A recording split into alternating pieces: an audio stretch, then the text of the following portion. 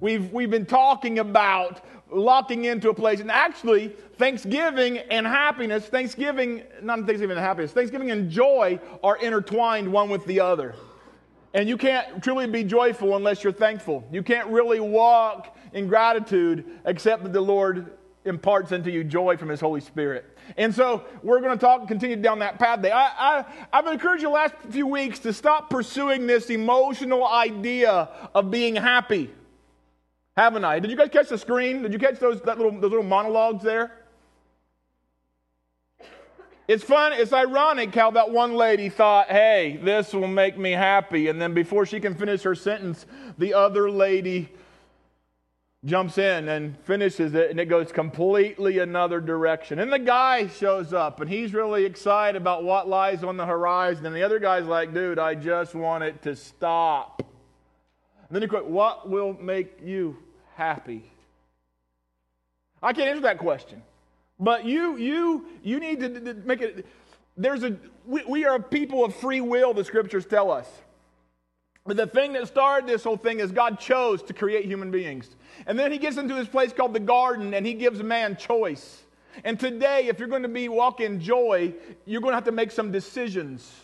You're going to have to make some choices. You're going to have to choose some things, and that will ensure and create an atmosphere where joy exists, not just mere happiness. Are you with me? And so, today, I make some really good choices. Anybody else like that? Do you make good choices? I make some really bad choices, on the other hand, though, too. I bought a couple of vehicles I would choose never to buy again. And after I got them, my happiness went out the window. And I think most of us do that. Some choices, I know ahead of time that they're going to ensure a particularly nice or good outcome. Other choices kind of leave me in the dark. I'm not sure how it's going to go out. Are you like that? But I learned over time what good decisions are and what bad decisions are. What good choices are and what bad choices are. So with that being said, I need some volunteers who just want to come up here and make choices with me. Anybody. I need at least 10 of you to come up here and make choices with me. 1, 2, I saw a couple hands. 3, 4, come on. Anybody? 5, let's go. Come on, don't stop. 6, John, come on. Oh, you guys. How about if I told you guys there's going to be some incentive? Jimmy, come on. Who else? How many we got? 1, 2, 3, 4, 5, 6, 7. I need 3 more people. 3 more people. Mona, come on, she's brave. And Drew, I need 1 more who's going to be the last lucky contestant on The Choice is Right. Larry, come on. I'm going to help you guys today make a good choice. I guarantee you, some people, I'm glad Jim's not decided because he looked into my bin of prizes. And I knew I came here last night and put some things in there. And I knew Jim would be here for worship practice, and I knew he'd try and peek in, so I locked the 2 latches up. I came in this morning, they were unlatched. Then before service started, Jim goes, dude, what is in there? And I'm like, I'm not telling, man. Here's the thing, we're going to make choices today, okay? We'll make choices. I'm going to start with John because he's the first one, okay? And we're going to learn how to make a good choice, okay? Now, John's kind of the guinea pig. So he's not going to be able to see the cards, okay? I want you to choose a card, any card whatsoever. Just pick a card. Let me see the card. A red king.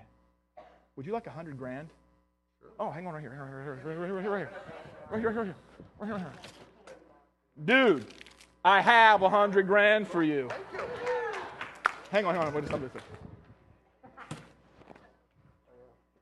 John.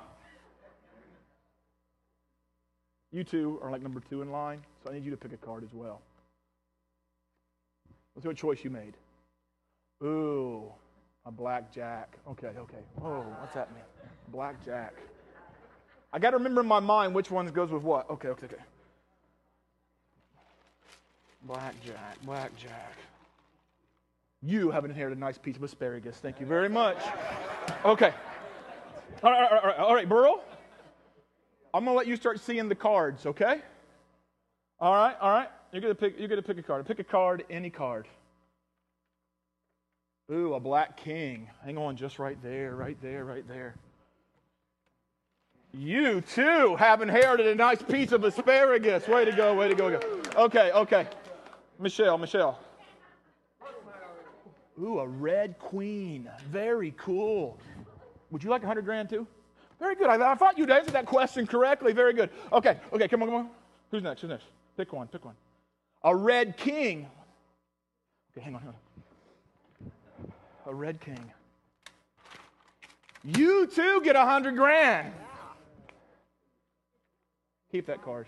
Hey, just throw him in there. That's good. I'll get him later. Jimmy. Yes, sir. Pick a card, any card.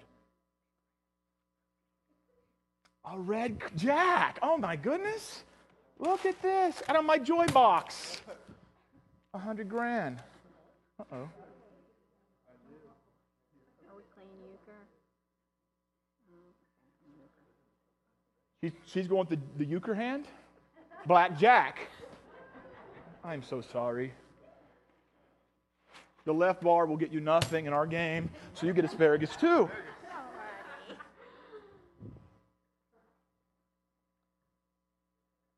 Red queen. Okay. Hang on, you guys are getting it. $100,000 for Michael. Because I love my wife, she gets some too. Because I made a great choice. Anyway.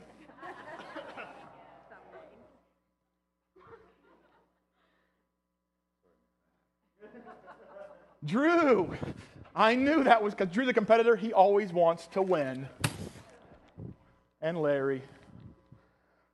We've got 3 black cards left. That's a choice too. Oh, Larry decided to go the healthy route and get a real smelly piece of wonderful asparagus. Don't eat it all in one place. Now you guys see the predicament here? John starts out not knowing really how his decisions are going to go. Okay?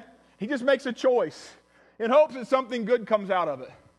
John's kind of like, okay, there's something good happening here. That's pretty cool. All right. I see something happening. And he really doesn't know.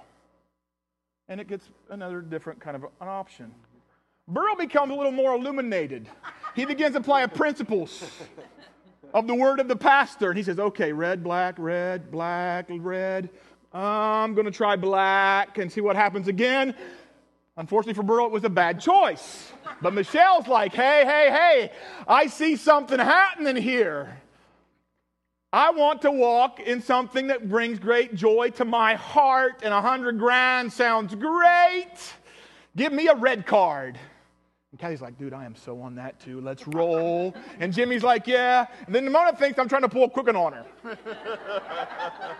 Does the pastor really mean what he says? Maybe we are playing euchre here. And she goes for the high card and comes up trying to outwit the guy who's in charge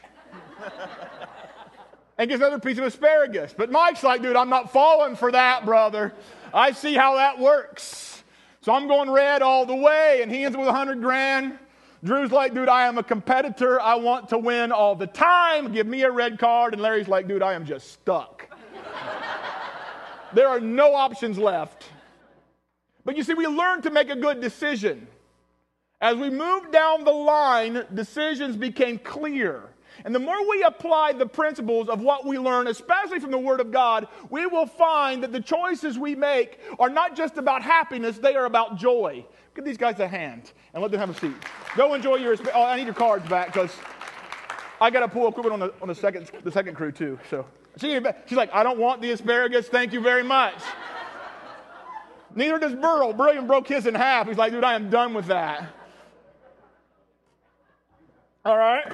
Do you get my point? Choices make the difference here. We make choices, and we can either walk in blessing or we can walk in stinkiness. Life can really smell really bad, and a lot of the things that make life smell really bad are the choices and decisions that we make. And the scriptures are very clear that there were certain choices we make that ensure that God will walk with us in them. He will help our life be productive and satisfying and successful. We have to make good choices. If you're walking with me, we can go to Philippians chapter 4. A few weeks ago, we talked about how to make, about happy, being happy. Happy, the definition we did in week 1 was this: having a sense of confidence in or satisfaction with a person, an arrangement, a situation. Or a situation. If you have satisfaction or confidence in a person or a situation. Another definition we talked about was being satisfied with the quality or standard of things. Choices we make about 3 specific things will ensure or disrupt our joy. Decisions we make about situations, decisions we make about persons, and decisions we make about stuff or things will have a bearing on the joy that we walk in. We're going to do these things in reverse order. We're going to start with things first, okay? In Philippians chapter 4, we're going to zoom right into verses 4 and 5, okay? So let's zoom in like with a zoom camera and go right to verses 4 and 5. In verse 4, he says, always be full of joy in the Lord. And Paul's like, dude, let me say that one more time real loud. I say it again. Everybody say with me? Rejoice. Let everyone see that you are considerate in all you do. Remember, the Lord is coming soon. Here's the focal point of the passage. Paul said, always be full of joy in the Lord. Let me shout it one more time. Rejoice. You're doing great, even without a band up here. I am so pleased. We'll get to that in a minute. Remember, the Lord's coming soon. He's saying there, choose joy. Make a decision. When he infers that you have to do something about it, always be full of joy, he's inferring you have to make choices. You have to decide that joy is the focal point. He's giving you a command. In other words, there's another option available. If there's a command to do something, the opposite can also be done. You can choose not to be joyful. You can choose not to be focusing on the Lord. You can choose that. He's saying choose joy. Make this choice. Make this choice.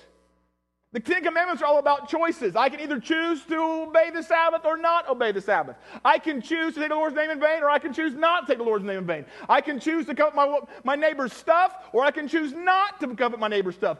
My decisions in those scenarios will ensure where I'm at in the process of walking with the Lord. Are you with me?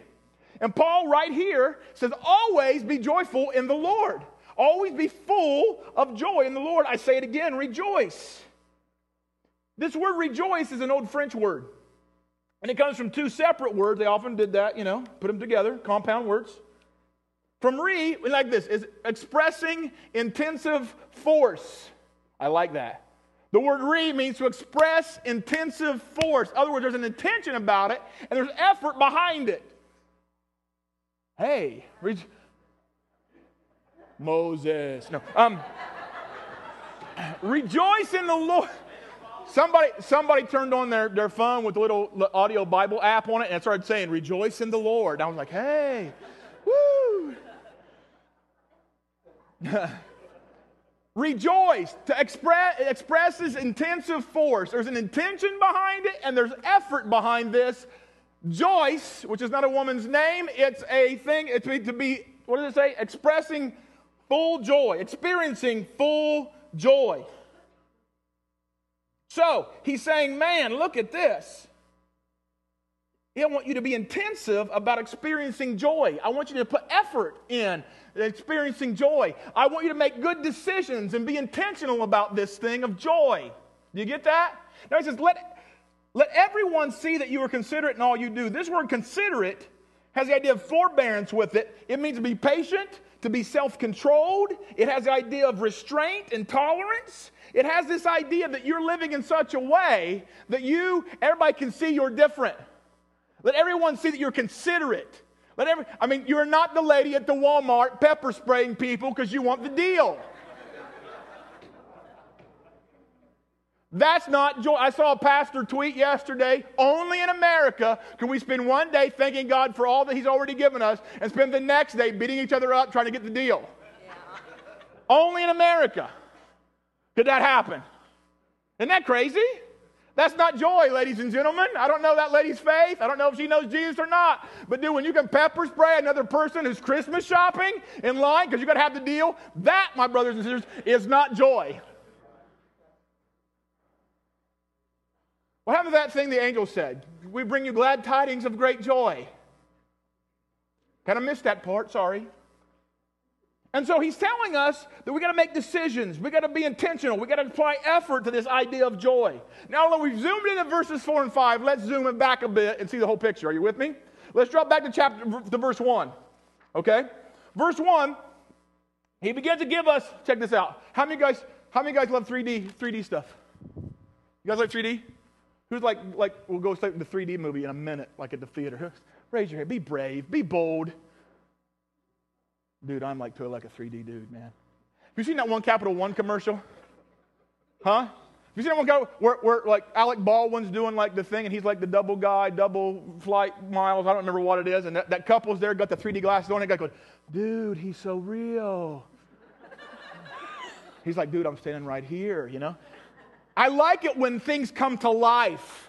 We went and saw Narnia with the kids at the Danbury last Christmas break thing, whenever during the matinee, what was it? And I love that because, like, you could see, like, the dragon deal and all. Gee, the sea serpent is like, shit. I'm like, oh, dude.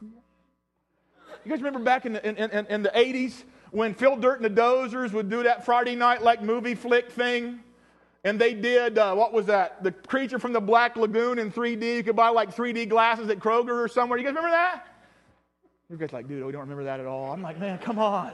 I love that. But see, our joy is to... Mike's like, dude, I'm right there. He's one of my movie guys. We do guy movie nights every now and then together. Rock on, Mike.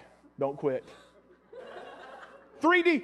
Our joy should be alive. It should be not just... The things that go on in our lives should be alive and full of life. It should reach out and grab people. We should walk in 3 dimensions of joy that has height, that has depth, that has width, that people can reach out and they can get their hands around, that this person is different, that this person has something I don't have, that there's something about them that makes them approachable, attractable, something like that where they know there's something going on.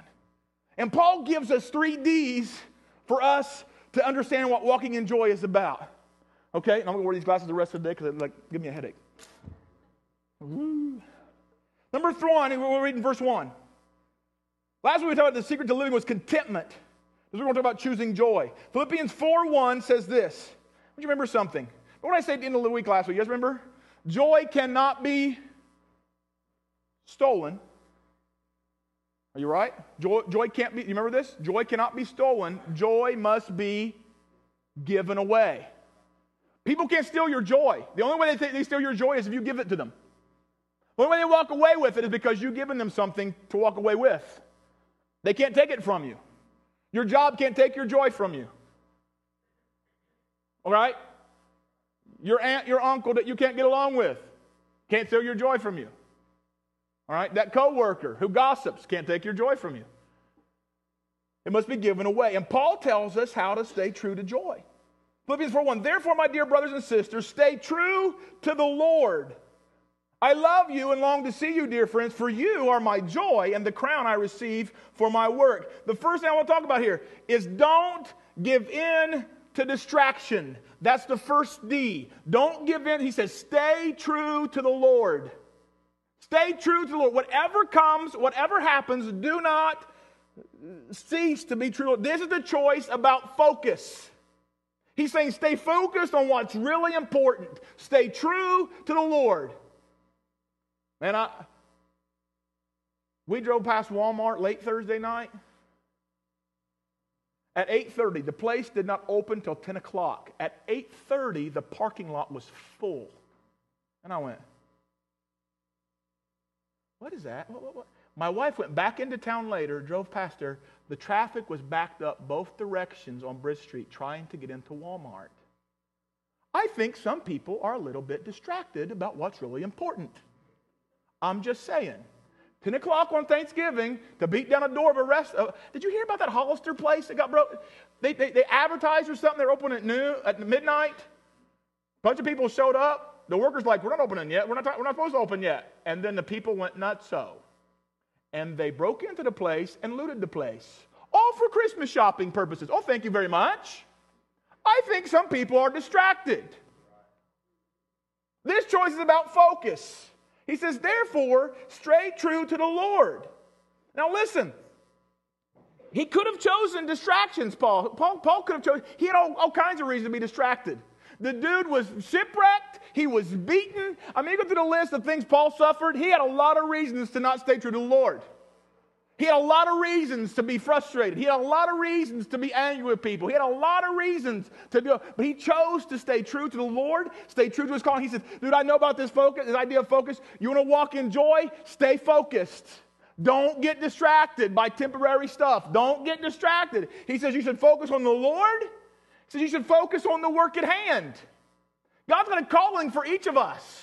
And what will help us walk in joy is pursuing that calling. Some of you are frustrated and angry with life because you know you're not doing what you should be doing.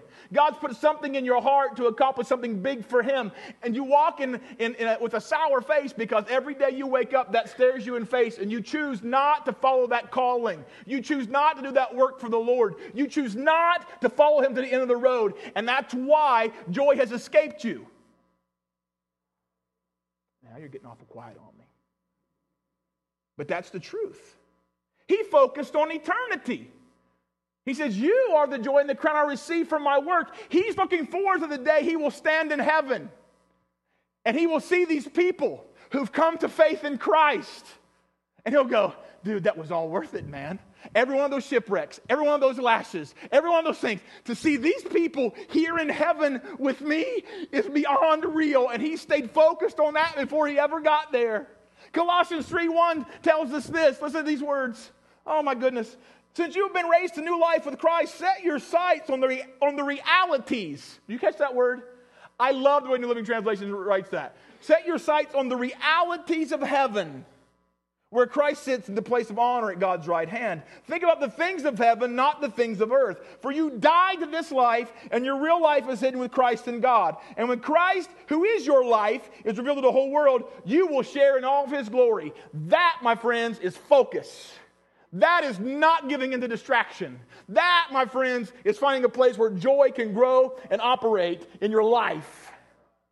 And I want some. Wow, I'm digging this today. I don't know if you are or not, but I kind of like it. Number 2, verses 2 and 3. This is going to get a little bit, everybody say he's going a little bit deeper now.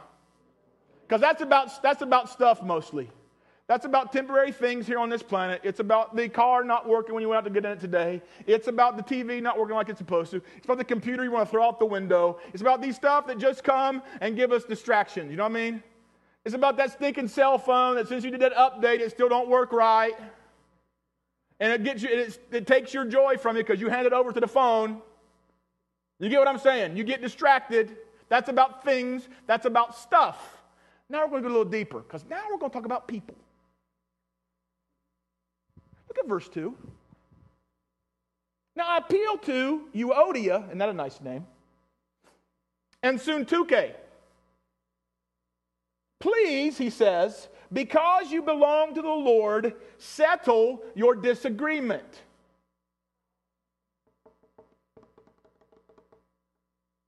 And I ask you, my true partner, to help these two women, for they worked hard with me in telling others the good news. They worked along with Clement and the rest of my co-workers whose names are written in the book of life. You want to know something else that's going to take your joy from you if you hand it over to it? Is disagreements, personality conflicts. Don't give in to disagreements. Don't give in to people conflicts. Don't get, because if you want to find somebody, I found people who can't walk in joy have a beef with somebody else most of the time. They have something going on, ongoing in their heart that is unresolved, and they can't quite get that thing, and you have to make a choice. You have to make a choice today. Some of you have sat here for months, and there are people in your life you are angry with, you are frustrated about, and every morning you get up, you choose not to forgive them. And you wonder why you don't have joy. And you wonder why life seems all dried up. And you wonder, but the Bible makes it perfectly clear. You want to walk in joy? You got to get rid of this disagreement deal. You got to take care of this personality conflict. Some of you right now, Christmas hasn't got here yet. You suffered through Thanksgiving, literally. And now you're thinking, oh, crud, I got Christmas to get to. Oh, they're going to be there again. Dude, choose today to walk in the joy of the Lord by operating in this idea of forgiveness. Make Christmas different this year. But dude, you don't know my family. Nancy just prayed this morning. It was beautiful. I wanted to just reach over and hug you. She prayed this morning that people would walk in this before she knew what I was going to preach about. And she said she saw some guy on TV this week whose testimony was his dad had sexually abused him for years as a child. And the thing that broke loose in his life, things that were messed up, was he chose to forgive his dad. I wanted to just jump out of the seat in there at the prayer meeting. I was like, yeah. Forgiveness is huge. And a lot of you are messed up where joy is concerned because you just won't. You've read the scriptures. You know the stuff. And so did this, and so did that, and whatever happened. And Paul looks at these two ladies in this church, Euodia and Syntyche, and he tells them, get it together. Because you belong to the Lord, get it together. The funny thing about these two ladies is the Bible is really funny. Euodia, guess what her name means? It's a fragrance. It's something that smells. Guess what Syntyche's name means? It has to do with an accident or an occurrence. There was an accident or occurrence that took place, and now everything stinks. And it's funny, but it's true. Is that not true? The Bible tells us one time that when we bring our offering to the Lord, which in the Old Testament, one of the offerings they would bring would be a fragrant smelling aroma up to God. So if you come to your offering and you got something in your heart against your brother, leave that stinking thing there and go get that thing taken care of. I'm just trying to help you. Are you hearing me? And he looks at his brother, this guy he's writing to, my true partner. He said, please help them. Please get in the middle of this. The Bible says, blessed are the peacemakers. For theirs, what? Today, some of you God would like to use to bring Euodia and Syntyche together. Walking in joy. Something stinks. I could go through all kinds of scripture. This is a choice about forgiveness. Please, because you belong to the Lord, you forgive people because Christ has already forgiven you.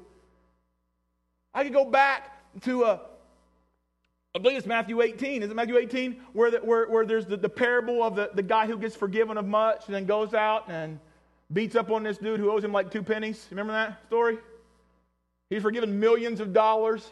And there's the piece, we did this in our home group a couple weeks ago. Last week, actually. Was it last week? 2 weeks ago. Mike's been beating us up with this idea of forgiveness and stuff. I don't know why. I feel like maybe I'm, okay, Jesus, maybe I'm not there yet. I don't know. I just keep. And there's a piece of scripture that scares me to pieces. Because the Bible says the king, after he found this unforgiving servant who he forgave much of, he goes and hands him over to the torturers. And then Jesus' next words are chilling. It goes right through me. It says this, listen. So will my heavenly Father do to you if you do not forgive your brother from your heart. I read that a couple weeks ago, and it just took every bit of breath out of me. Because I used to think, that's just a natural occurrence. You just kind of, you don't forgive and bad things kind of happen. It's just not according to that piece of scripture. Jesus said, my Father will hand you over to the torturers unless you forgive your brother from your heart. There's not much to be joyful about in that scenario right there. I'm just saying. Am I saying we have to trust? We have this idea that forgiveness and trust are kind of like walking hand in hand. No, they don't. Forgiveness is something we make a choice about today. Trust is something that grows as a relationship becomes restored. You won't be able to trust that person just because you forgave them today. That doesn't make sense. You know what I'm saying? But you begin the path of reinstituting trust by walking with them through stuff. And you begin by letting your heart be right, from your heart forgiving. So let's get that together. Somebody really wrongs you, should you trust them with your children? Probably not. I mean, come on. We don't want Bob Smiley doing children's ministry over there. I'm just kidding. And so, there's all this scripture. In Luke 6, Jesus just makes it perfectly clear that, man, if you don't forgive, If you talk to your brother about something and he repents, you just forgive him. You shall, he says. There are several other places.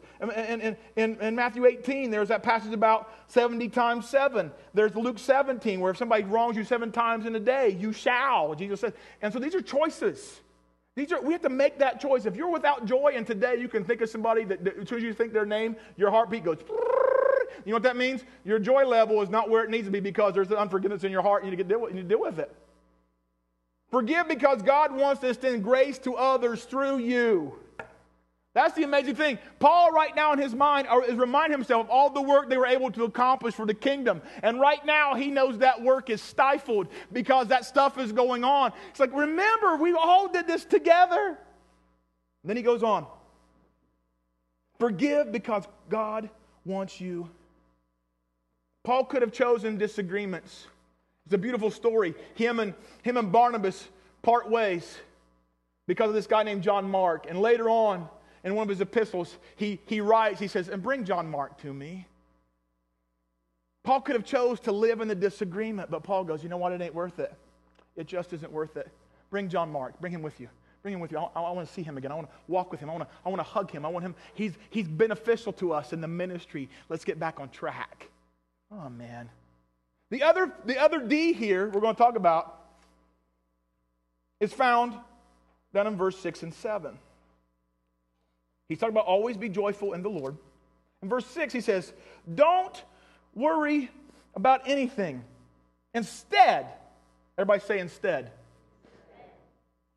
You can choose happiness, instead choose joy. You can choose distraction, instead choose joy. You can choose disagreement. Instead, choose forgiveness, thereby choosing joy. Are you hearing me? Instead, pray about everything, tell God what you need, and thank Him for all He has done. This is a choice about fear. This is a choice concerning fear. This is a choice about what's going on in your present situation. Fear has a hold on some of you in your present situation. You don't know what's going to happen tomorrow when you show up at work. You don't know what's going to happen today when you go home. You don't know what's going to happen. And all of a sudden, you make every decision, everything you do is based on this surrounding scenario. Some of you are concerned about your 401k because the Dow's going, and you don't know what the future holds. And you're making every decision now about your future based on your 401k and what it's not doing right now. This thing about fear will take your joy. If you allow fear to be the motivating factor, it will suck every bit of joy out of your life, in your present and your future. He says, tell God what you need and thank Him for all He has done. I like this. You know what Paul says to do?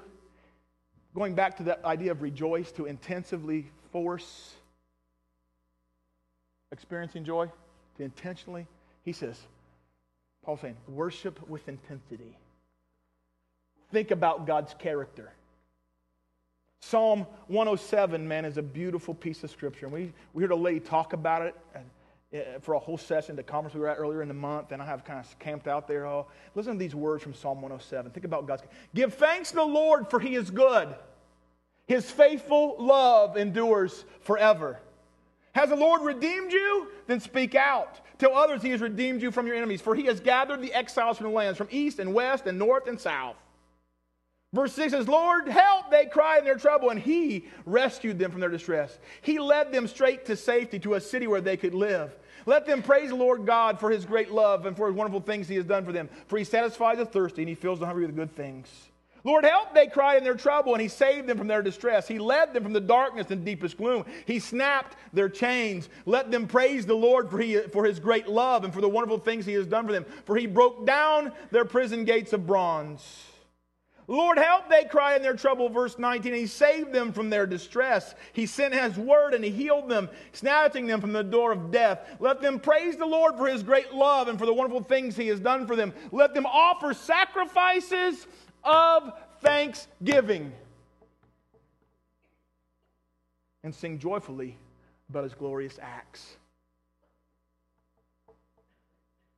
We're going to do that in just a minute here. We're going to thank God for all He has done. We're going to make petition to our God in the realm of thanksgiving. and watch God do some amazing stuff. Some of you have been dried up and tired and wore out. Today we're going to fill your joy tank, worshiping around the things God has done in His character. Lord, help, they cried in their trouble. He saved them from their distress. He calmed the storm to a whisper, and He stilled the waves. What a blessing was that stillness, and He brought them safely to harbor. Let them praise the Lord for His great love, for the wonderful things He has done for them. Let them exalt Him publicly before the congregation, before the leaders of the nation. The godly will see these things, verse 42 says, and be glad while the wicked are struck silent. Those who are wise will take all this to heart. They will see in our history the faithful love of the Lord. Worship team, you can probably start coming this way. Let me encourage you to do something else. Work on your testimony. Think about what God's done. Begin to work on the things God has done for you. Begin to chronicle the things God has saved you out of, helped you through, got you out of, taken care of you in. Think about those things. In Acts, we're going to end up, here's what happened when we walk in a place of thanksgiving. Psalm 136 talks about, and we did this a couple weeks ago, or a few weeks ago, a few months ago, whenever it was, I don't know when it was. Give thanks, Lord, for He is good. His faithful love endures forever. Give thanks to the God of gods. His faithful love endures forever. Give thanks to the Lord of lords. His faithful love endures forever. That's His character. He remembers us in our weakness. His faithful love endures forever. He saved us from His enemies. His faithful love endures forever. He gives food to every living thing. His faithful love endures forever. Give thanks to God, the God of heavens. His faithful love endures forever. What has God done for you? Today, I want you guys we're going to end on an attitude of worship right here, right now. And I want you to encourage yourself in something. Think about God's character. He's faithful. Then think about what God has done for you. Begin to chronicle the things God has already done for you. A few weeks ago, we did a 3T service. And what we did, as part of the interactive part, we put these banner things up here. And I asked people, as this music was going on, I want you to come up here and write down, just write quickly, my son's salvation. Paid the bills. Whatever. Healed. Whatever. You got me?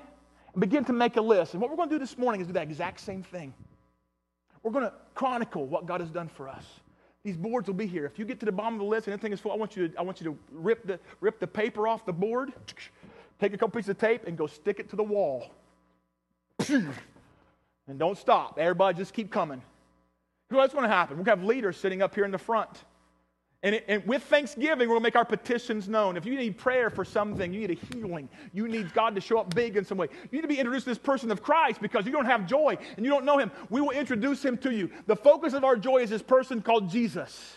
He came that we might live. He died so that we could live. He lived so we can have heaven as our home. Listen to me. You want joy, it starts with Him. And one of these leaders would be glad to introduce Him to you. The Bible says when we do this, when we make our petitions known, when we refuse to get distracted, when we refuse to walk in disagreement, when we refuse to walk in distress, He says, we're always full of joy in the Lord. He says these words, then the peace of God, which passes all understanding, will guard your hearts and your minds. It's beyond anything we can understand. You want some of that this morning? That's why we're flipping things around, because we want to end on Thanksgiving, not start with Thanksgiving. And we should continue all the time, not just on a Thursday, the last week of November. It wasn't an American thing, it's a God thing. Are you hearing me? Leaders, will you come stand in the front row? Everybody stand with me. If you don't know Christ, we're going to bring our offering to the Lord during this time. Just stay here in the front row. You guys have to stand like you normally do. Just stand on the front row, kind of face. If you want to come pray, you can come pray. We're going to make our offering. We're going to bring our offerings to the Lord in the middle of this. We're going to pray for one another in the middle of this. If this pew gets full, some of you can come over here and sit on this end. We got plenty of space. I want you to come. Bring your offering. I want you to come. Offer your thanks. I want you to come and bring your petition to the Lord in the attitude of thanksgiving. And we're going to camp out here till we're done. Okay? Jesus, if you don't know Jesus, come to Him. Come to Him today. Do not wait. Do not stop. He will take care of the problems. He will remove the stuff. He will take care of you. Jesus, everybody just lift your hands up. And right now, let an attitude of gratitude come upon you. Jesus, we've given in to stuff. We've given in to distraction. We've given in, Lord Jesus, to disagreements. We've given in, God, to distress and fear. And God, in this moment, we choose to come to you in gratitude and thankfulness. God, you've already done so much. God, I keep reciting those words that I hear Dave Ramsey say all the time. How are you doing? I'm better than I deserve. Lord, let that saturate us. God, you are already giving us better than we deserve. You've already done more for us than we could do for ourselves. God, you've already made heaven our home. And God, in this moment, let gratitude grab us. Let thankfulness overtake our hearts. And God, as we make these lists and worship you and bring our petitions and our offering before you, God, let it be that which is full of heart, full of joy, full of hope. And God, let your peace that passes all understanding be upon us. Lord, we trust you and we love you, God. In Jesus' name. Bring your offering. Whatever.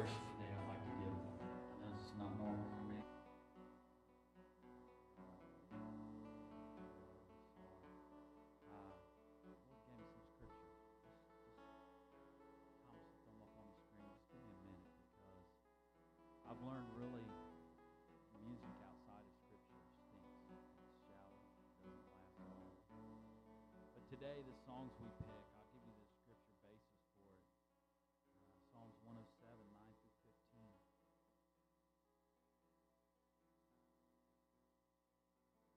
It's me. That's why I like the first song we'll sing today so well. Those who sat in darkness and in the shadow of death, bound in affliction and irons, because they rebelled against the words of God and despised the counsel of the Most High. That's you, that's me. Regardless of your upbringing, that's you and that's me before we met him. Therefore he brought down their heart with labor. They fell down and there was none to help. Then they cried out, Lord, in their trouble. And he saved them out of their distresses. How many of you are very glad you have been saved out of your distresses? He brought them out of darkness and the shadow of death and broke their chains in pieces. I'm glad for the chains that have been broken on my life. Oh, that men would give thanks to the Lord for his goodness. That's what we're about ready to do. And for his wonderful works to the children of men. Thank you, Lord, for our salvation. Leads me to Romans 8. Yet what we suffer now is nothing compared to the glory he will reveal to us later. For all creation is waiting eagerly for that day. After he has saved us out of Psalms 107, he saved us. This is where we're at now. Yet what we suffer now is nothing to be compared to the glory he will reveal to us later. For all creation is waiting eagerly for that day when God will reveal who his children really are. Against its will, all creation was subjected to God's curse, but with eager hope, the creation looks forward to the day when it will join God's children in glorious freedom from death and decay. Oh, I can't wait for that day. For we know that all creation has been groaning as in the pains of childbirth right up to this present time. The church is groaning. Stuff doesn't matter to real Christians anymore. That scripture back up there said that it will show whose children really are his. For we know that all creation has been groaning as in the pains of childbirth right up to this present time, and we believers also groan, even though we have the Holy Spirit within us as a foretaste of future glory. Let me say this, and we believers also groan. I groaned this morning. Don't shoot me down or throw stones at me, but I groaned this morning. I got up and said, there's got to be more than this. There's got to be more than me going to church triumphant and making music this morning. And I said, God, please, let me not be ungrateful, and let me not be this one that always has to have more and something new. I hope you look at what I have or who I am. If you know me, you know that that's not me.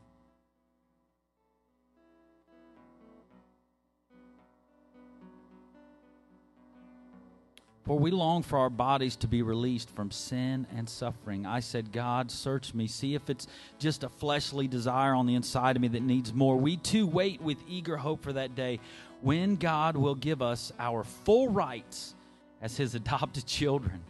We don't have it yet.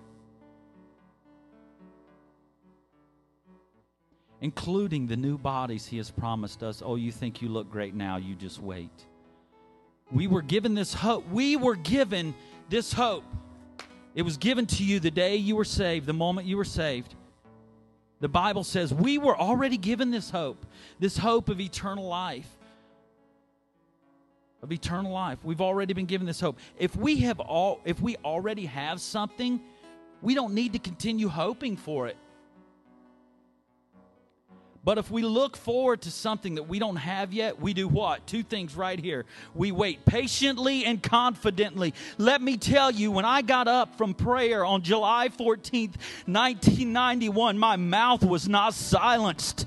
It was not silenced. Church, when you have met Him and He has jerked you out of darkness and made you new, and not made you prosperous in this world by money standards, not by economic standards, not by where you live, what you drive, what you possess. But when He has given you that promise, at that moment, and you've been jerked out of darkness, you realize you were wretched and sick and on your way to hell until that moment that He gave you His Son. We're able to wait confidently, patiently.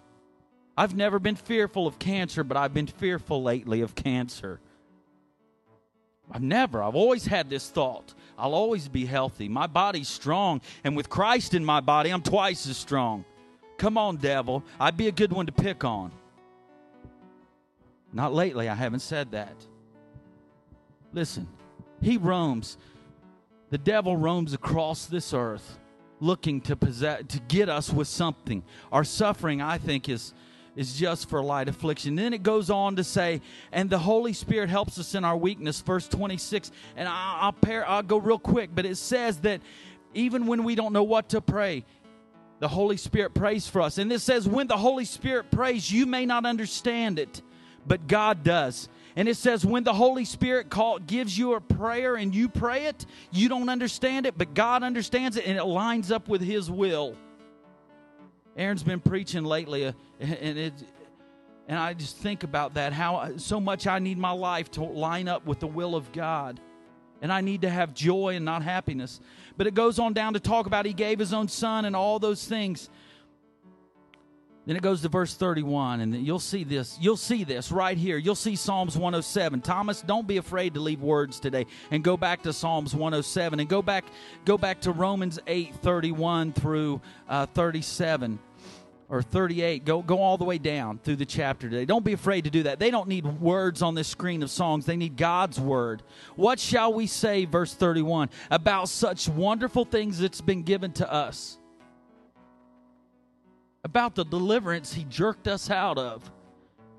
About His Son, Jesus Christ, the Holy Spirit that quickens our mortal flesh.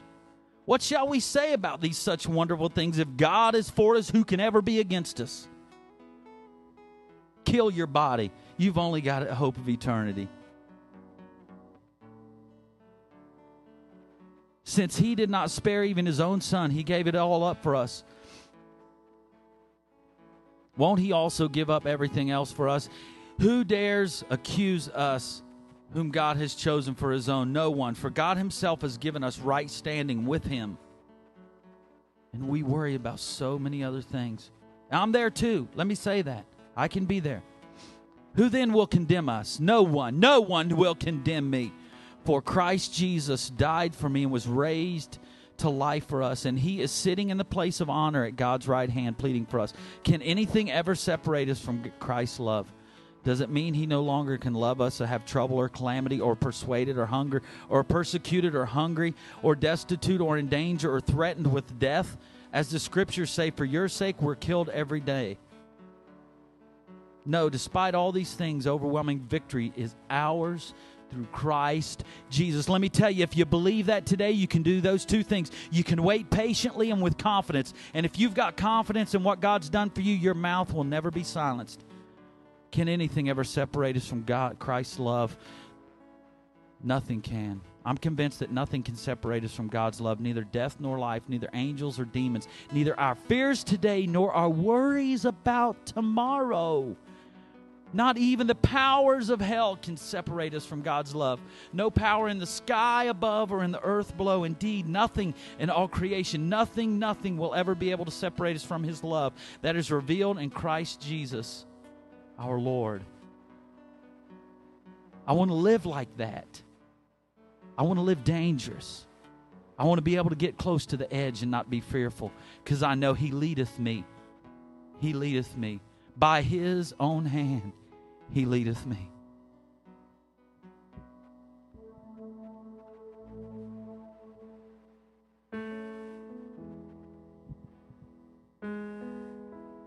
You'll see the songs today take us from our sinfulness to how great He is in the second song. And how we as believers want to live close and in His arms. Oh, I don't want to be just saved. I want to live close. How many of you want to live close?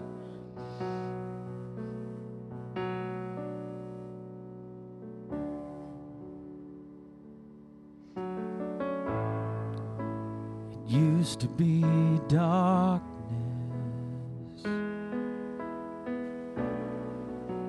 without You.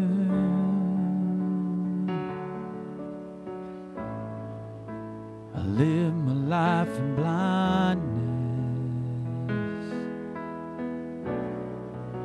but now I'm found, and I'll sing,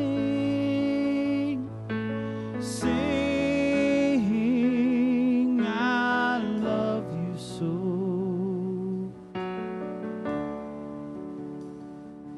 and I'll sing. Because the world can't take away Your love.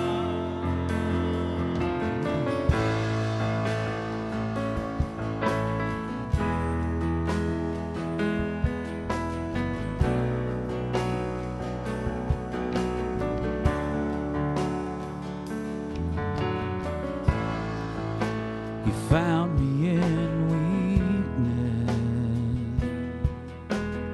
yes, He did. Broken. I like this part. You came to me in kindness, and now I live, and I'll sing,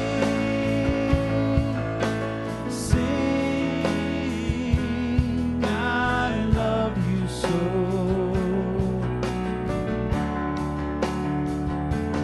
And I'll sing because the world can't take away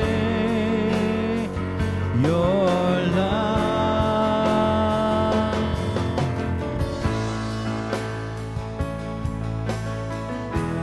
Let's sing verse 1 again.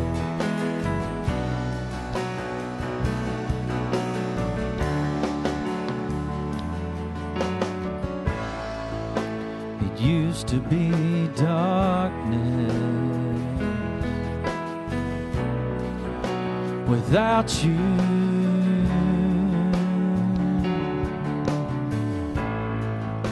I live my life in blindness, but now I'm found. How many of you glad to be found? And I'll sing.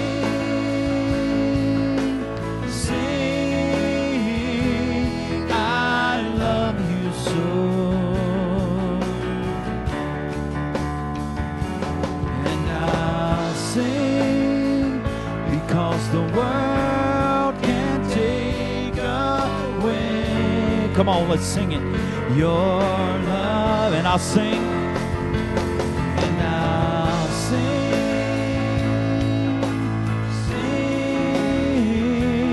I love You so, and I'll sing